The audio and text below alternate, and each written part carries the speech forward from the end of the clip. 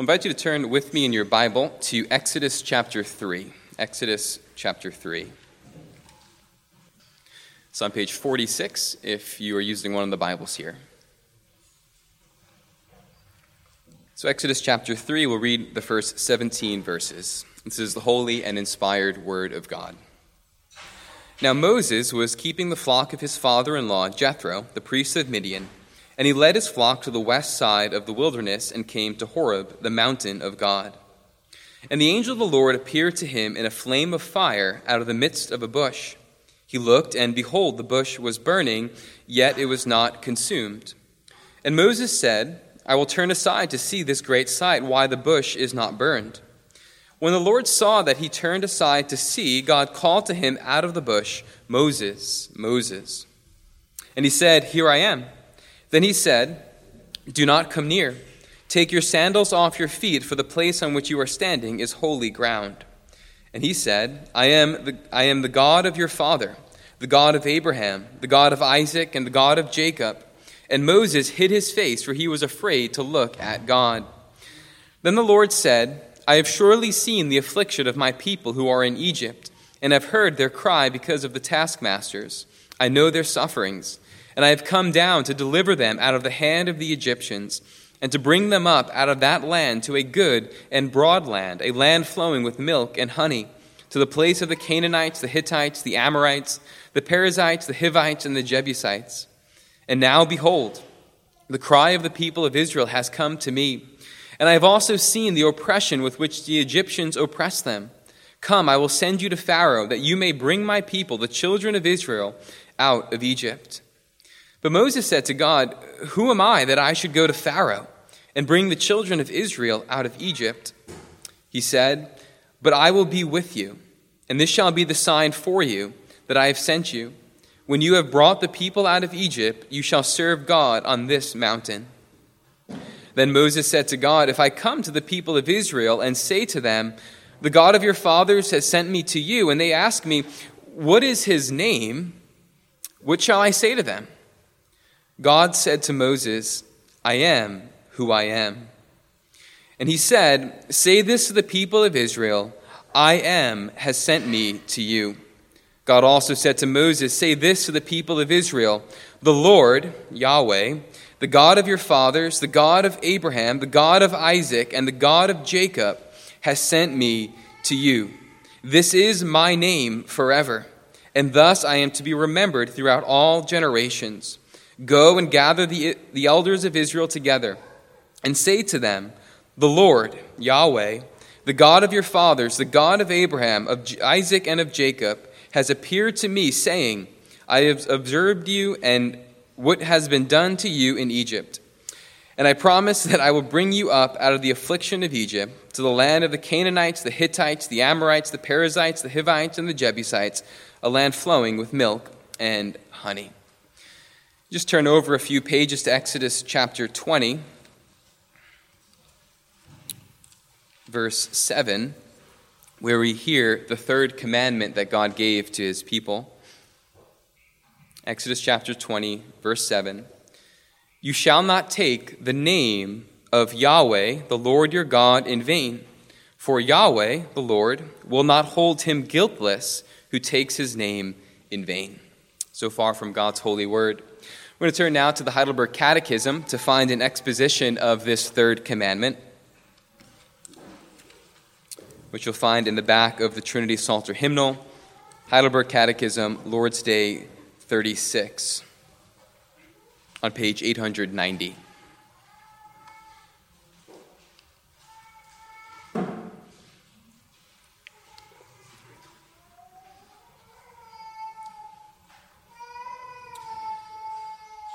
I'll read the question and we'll respond together with the answer. So question 99. What is God's will for us in the third commandment? That we neither blaspheme nor misuse the name of God by cursing, perjury, or unnecessary oaths, nor share in such horrible sins by being silent bystanders. In summary, we must use the holy name of God only with reverence and awe, so that we may properly confess him, call upon him, and praise him in everything we do and say. Question 100. Is blasphemy of God's name by swearing and cursing really such serious sin that God is angry also with those who do not do all they can to help prevent and forbid it? Yes, indeed. No sin is greater or provokes God's wrath more than blaspheming his name. That is why he commanded it to be punished with death. So far from the Catechism. Dear congregation of our Lord Jesus Christ, as we think about the third commandment regarding the proper use of God's name, you might initially think, well, this seems to be a large commandment, even an extreme way of thinking about simply using somebody's name. And we don't maybe think about the significance of what a name truly is, and the significance of what it meant for God to reveal his name and give his name to the people of Israel. But Herman Bavinck helps us to get a better sense of the significance of a name. He says this regarding God's name. He says, the name of God is God's revelation in a variety of relationships towards humanity. In that name, God reveals himself. And then on the basis of this, we refer to him in accordance with this revelation. God's name is thus the sum total of his revelation. In his name, he has made himself known to us, disclosed himself. See, a name is not merely just to signify something, but rather the name that God revealed to his people, as you read about in Exodus chapter 6, was a revelation of who he was and who he was for his people. God revealed his name as a revelation of who he is within the context of his covenant with his people. God had promised to be their God, and he had promised to take them as his people. He had called them to mutual face-to-face fellowship, that they might know him and love him and serve him personally. Not just to know a supreme being, not just to know a most high God, but to know him personally. God condescends to give his name. That's what Moses asks for. As Moses was tasked, right, to go to Pharaoh, to tell him, to say that the God of Israel has come and is redeeming and calling his people out to this mountain to worship and glorify him, Moses responds and says, right, what name shall I say? Who sent me? And God gives him that name, as the English translations usually translate with all caps, Lord in all caps. But it is the proper name, Yahweh. Yahweh has come. Yahweh is God's proper name that he gives to his people. And it's important for us to see, as we've been talking about just in these brief moments here, right, that this name then is at the heart of God's covenant relation with his people. That God, in his grace and in his mercy, condescended to give his people his name. And again, this was the heartbeat, the core, the energizing core of that covenant relationship that God had with his people. So that when God's people were in danger, they could call upon his name. When God's people were thankful and full of gratitude, they could praise his name and bring honor to him, right? God desired to have that personal bond, that personal relationship with his people. And so he gives them his name, and that name contains within it all that he is and all that he will be for his people. Within that name is contained his faithfulness to his promises. Within that name is contained his power to act and redeem and save them. Within that name is all that God is. So that the people of God could then call upon that name. The people of God could stand upon that name. The people of God could seek refuge in God's name, because his name was his very person. His name revealed who he was. And so that's just kind of some background to think about the significance of this commandment, right? You shall not take the name of the Lord your God in vain. It was an awesome reality that God had given his name to his people, and therefore they were not to misuse the name like the peoples around them misused the names of their so-called gods. See, the people around them believed that names, and specifically the names of a deity, were a kind of leash around the necks of their gods. That by possessing the names of their gods, they could control these supernatural entities to do their bidding. That they could control them to act on their behalf. In many ways, the misuse of God of the names of their so-called gods confess this fact, that God and their gods existed for their sake alone. That through these names they might control their deities. But the Lord is saying here in this third commandment that his name is not to be used in that sense. His name is not given to them that they might control him, that they might have him at their bidding. But again, that name is properly used within the context of the covenant of mutual love for one another. God gave his name. Israel did not name God, right? To name God would to have some type of power over him, to control him, again, like the peoples around them. But again, the people of God are not to take the name of the Lord their God in vain, like the peoples around them. Instead, they were to use God's name within the context of his covenant. And that continues to be the case for us even today.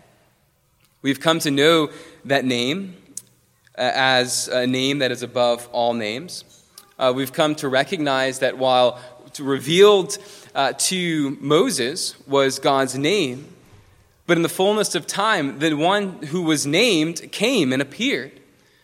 Jesus Christ himself, the Son of God, came and appeared. And so even for us today to recognize that the name of Jesus Christ, the name that has been revealed to us, is to be used by us not in vain, but within the context of his covenant.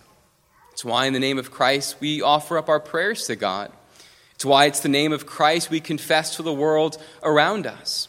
It's why it's the name of Christ that we seek our help in. And so even today, this command remains true for us. Christ has not given us his name that we might engage in a kind of superstition, that we might engage and use his name to simply serve our own ends and accomplish our own goals. But Christ has revealed himself to us, given us his name, that we might have comfort in this life, that we might honor and glorify that name, which Paul says is the name above all names, and that we might confess that name before the world around us. And so that's what the command is getting at. The heart of the command is God's name, and God's name is at the heart of his covenant with his people. But now we think about the application of that further. Right, the Heidelberg Catechism helps us to think, okay, what does it then look like to honor God's name, to honor the name of Christ in this world today? And the Catechism gives us both what is forbidden and what is required of us. And so we'll consider those in turn. So as to what is forbidden, Lord's Day 36, question 99 says that we neither blaspheme nor misuse the name of God by cursing, perjury, or unnecessary oaths, nor share in such horrible sins by being silent bystanders. Now, what does it mean to blaspheme? What does it mean to blaspheme? Why is that something that the command forbids? Well, to blaspheme is to appropriate what belongs to God alone. Right? It's to say that we are holier than God, as if holiness belongs to us. It's to say that we are wiser than God, as if wisdom belonged to us. It's even to say that we are more just than God, as if justice belongs to us. Right? To blaspheme God is to dishonor his name, because again, his name contains within it all that he is. His name is is who he is as holy, who he is as wise, who he is as just, who he is as love. And therefore, to begin to blaspheme is to dishonor God's name.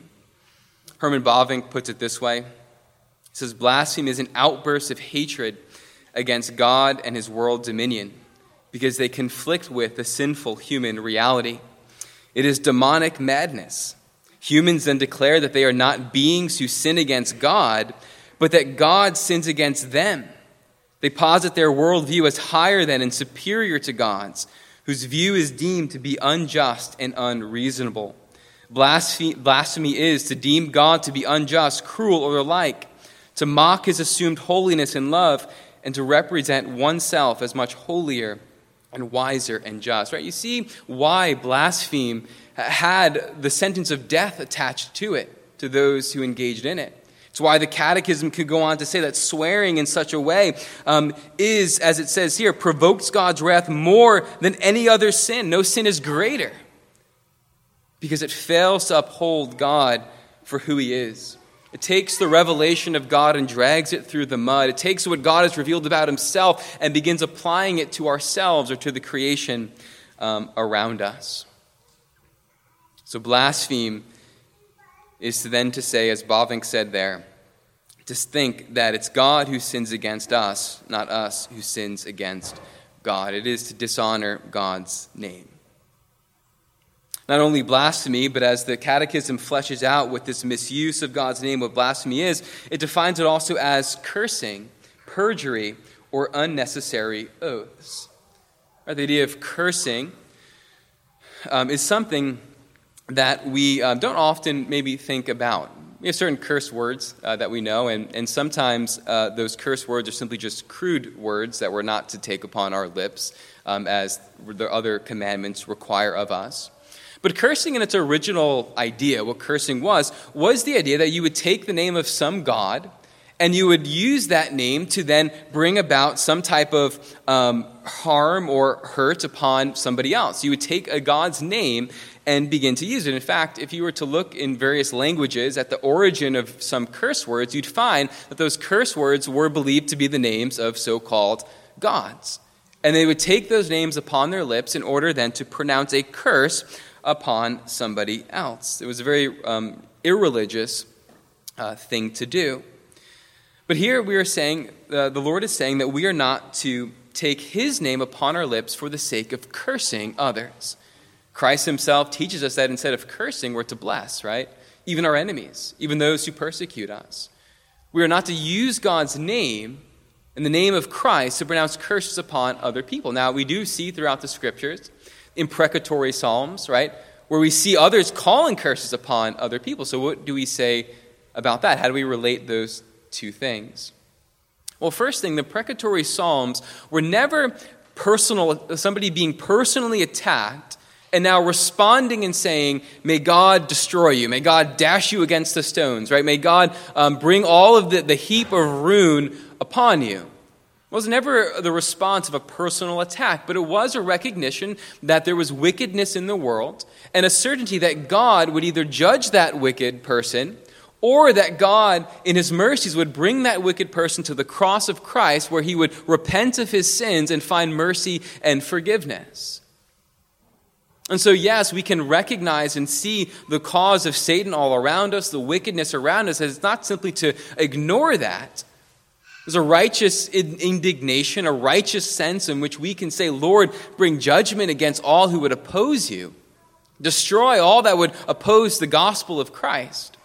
But again, that doesn't arise from a personal vendetta, a personal infliction, but it's simply recognizing that God will bring judgment, whether, again, upon the person who remains obstinate and the person who remains unrepentant in their sin, or God's judgment as has been poured out upon Christ at the cross, where those once wicked are brought there to repent, and they're brought there to see their sins, nailing their Savior to the cross, and there being released and forgiven.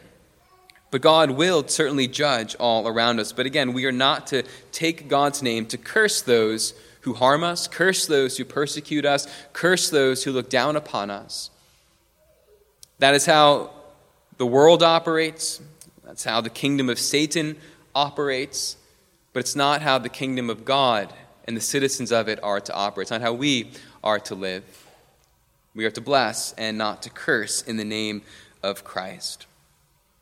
Beyond just cursing, also perjury is mentioned, right? Perjury is lying under oath. And we'll say much more about oaths next week. If you look at the Catechism again, Lord's Day 37 deals extensively and exclusively with oaths. So we'll say more about that next week. But here again, right, the basic idea and the core of the sin that is forbidden in this third commandment, as Geerhardus Vos says, the core of the sin does not exclusively lie in its believed efficacy, as if it's just, the problem is that you think these will work. Rather, the core of the sin is in the disrespect for God that is implied. And so we are instead to honor God's name. It's a gracious thing that God would give his name to his people. And therefore, we're not to drag his name out of the context of our covenant relationship with him and begin to use it for our own purposes and use it for selfish gain and use his name to further ourselves, but rather we are to use his name within the context of his covenant relationship with us, in the context of the fact that he is our God and we are his people. And therefore his name is powerful, his name is useful, his name is our refuge and our strength in this life. And so let's turn then, in our final point, to the proper use of God's name, right? So we've looked at the misuse of God's name in terms of what is forbidden. But secondly, we want to think about the proper use of God's name. And again, the Catechism helps to flesh this out for us. It says, in summary, we must use the holy name of God only with reverence and awe. Now, of course, this includes our speech, right? We don't simply just use God's name or the name of Christ as an expletive, as we hear the world around us use it. We don't use it as mere filler in our words, right? We are to use the name of God, not in crude joking, in any of these ways, but we're to use it only with reverence and awe. But more than that, right? It's not, okay, that's all you need to worry about, now you've kept the commandment, right? There's much more to that, right? Again, it's a matter of honoring God's name in every sphere of life. Honoring God's name before the world, honoring God's name in worship, honoring God's name in times of trouble and times where you are in need of help, right? To call upon God's name. It's what the Catechism goes on to explain to us.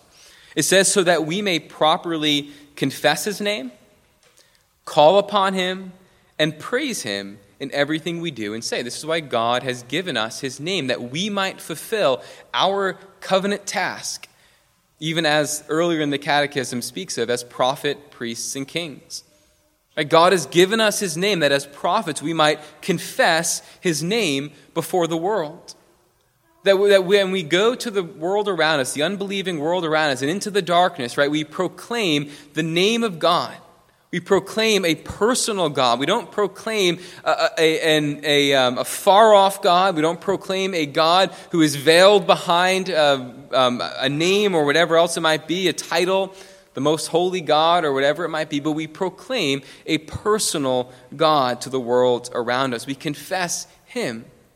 And therefore, right, to honor God's name as we confess him before the world is not to hide anything of who God is as he's revealed himself. And it's also not to distort anything that God has revealed about himself as well. Right, it's very easy to take the name of God and maybe just highlight the parts that the world can fathom and the parts that the world can handle and that they can accept. But no, to confess God's name means we confess all that he is.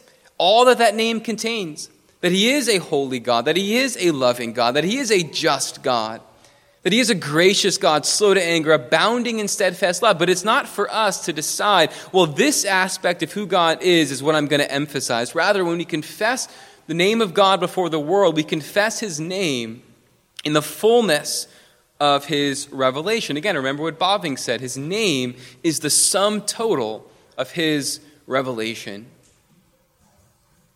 And therefore, while it might be easy in this world to emphasize that God is love, and God truly is love, we're not to all of a sudden use God's love to expense with his justice in punishing sin, his holiness, in that nothing that is tainted with sin could appear before him. Right? We're not to hide away these things. Or even you may think about in a world in which the idea of justice has become so confused and so many definitions are used, to now all of a sudden the church to downplay the fact that God is justice, that God is just. Right? We can play these games in all different ways, but the point is that we are to uphold the fullness of God's name in all that he is, as he has revealed himself, as we confess him before the world. And another idea regarding this is that as we, what motivates us then to confess? Well, all that his name is should compel us. All that his name is for us should lead us to make that name known. What a glorious name. What a wonderful name. What a powerful name. The name of Christ, in whose name we are saved, in whose name we are heard by God, in whose name salvation has come even to us, that our sins have been removed from us in Christ as far as the east is from the west, right? One whose name, again, is above every name. When I grasp the fullness of that, it's that which I want to talk about. It's that which I want to tell the world about. It's that which I want the world to know. So we become jealous for his name, passionate about his name. So we confess his name before the world. And the other thing we are to do in honoring God's name is that we are to call upon him. Right, we see this throughout the Psalms. Whenever God's people are in trial, whenever they're in a moment of difficulty, of darkness, when their enemies are surrounding them, they seek refuge not in the things of this world, not in the strength of their arms, not in the strength of armies, not in the strength of political influence, but their help, as we heard earlier in the service, their help is in the name of the Lord, who made heaven and earth. The maker of heaven and earth has given his name to his people, that we might call upon him in time of need. The maker of heaven and earth cares for you. He's come to you. He's condescended to you and given you his name. And therefore, in the midst of difficulty, in the midst of trial, and when we are surrounded on all sides, or at least it feels like that, we are to recognize that our help is in the name of the Lord. God has given us his name, that we might not grow fearful or timid, but that we might continue bold and encouraged to live for him and know that he will deliver, know that he will save, know that he will rescue his people. It's the same boldness and courage that the three Hebrew Israelite boys in Babylon had standing before Nebuchadnezzar. They had the name of their God. They called upon him in prayer. And so they stood firm, unwavering. The name of God truly is our strength in this life. And therefore, it's our duty, but it's also for our good then to seek out the riches of that name, to know what God has done and acted for his people. You can read Exodus chapter 6. I think I'm running out of time quickly. But read Exodus chapter 6, where God reveals to Moses the meaning of his name, in that he will rescue and deliver his people from Egypt and from Pharaoh. That name contains his work and his power and his redemption. And that is the name that we are to seek the riches of, to know the fullness of, and to know the fullness of it in Christ our Lord. And lastly, we are not only to confess his name, honor his name before the world around us, we are not only to call upon him in time of trouble, and I should add, as kings, right? We're talking about our prophetic role, but also our kingly role. We are to call upon him. And thirdly, in our priestly role, right, we are to praise him in everything we do and say. Right? His name has relevance to all of life. There is nowhere that I go that I am not called to honor the name of God. Whether that is in the home, whether that is in the church, whether that is at work, whether it is I'm playing with my friends, whether I'm at school, right? Whether I'm studying, like all of these things, we are to honor the name of God, because God's name, again, is the sum total of his revelation. And everything reveals God, most especially in Scripture, but again, generally in the world around us. Nowhere do we go where we are not to uphold the name of God and offer him thanks and praise. Thanksgiving and praise. To declare his excellencies, that is our calling in this life. And so, just to come to a conclusion here, God in his covenant mercy, God in his covenant condescension, has come to us, and he's come to you, and he's given you his name. Don't lose sight of the majesty and the glory of that. He has given you his name because he loves you. He's given you his name because he cares for you. He's given you his name because he is your Father in heaven. It'd be an odd thing not to know the name of your own Father, right?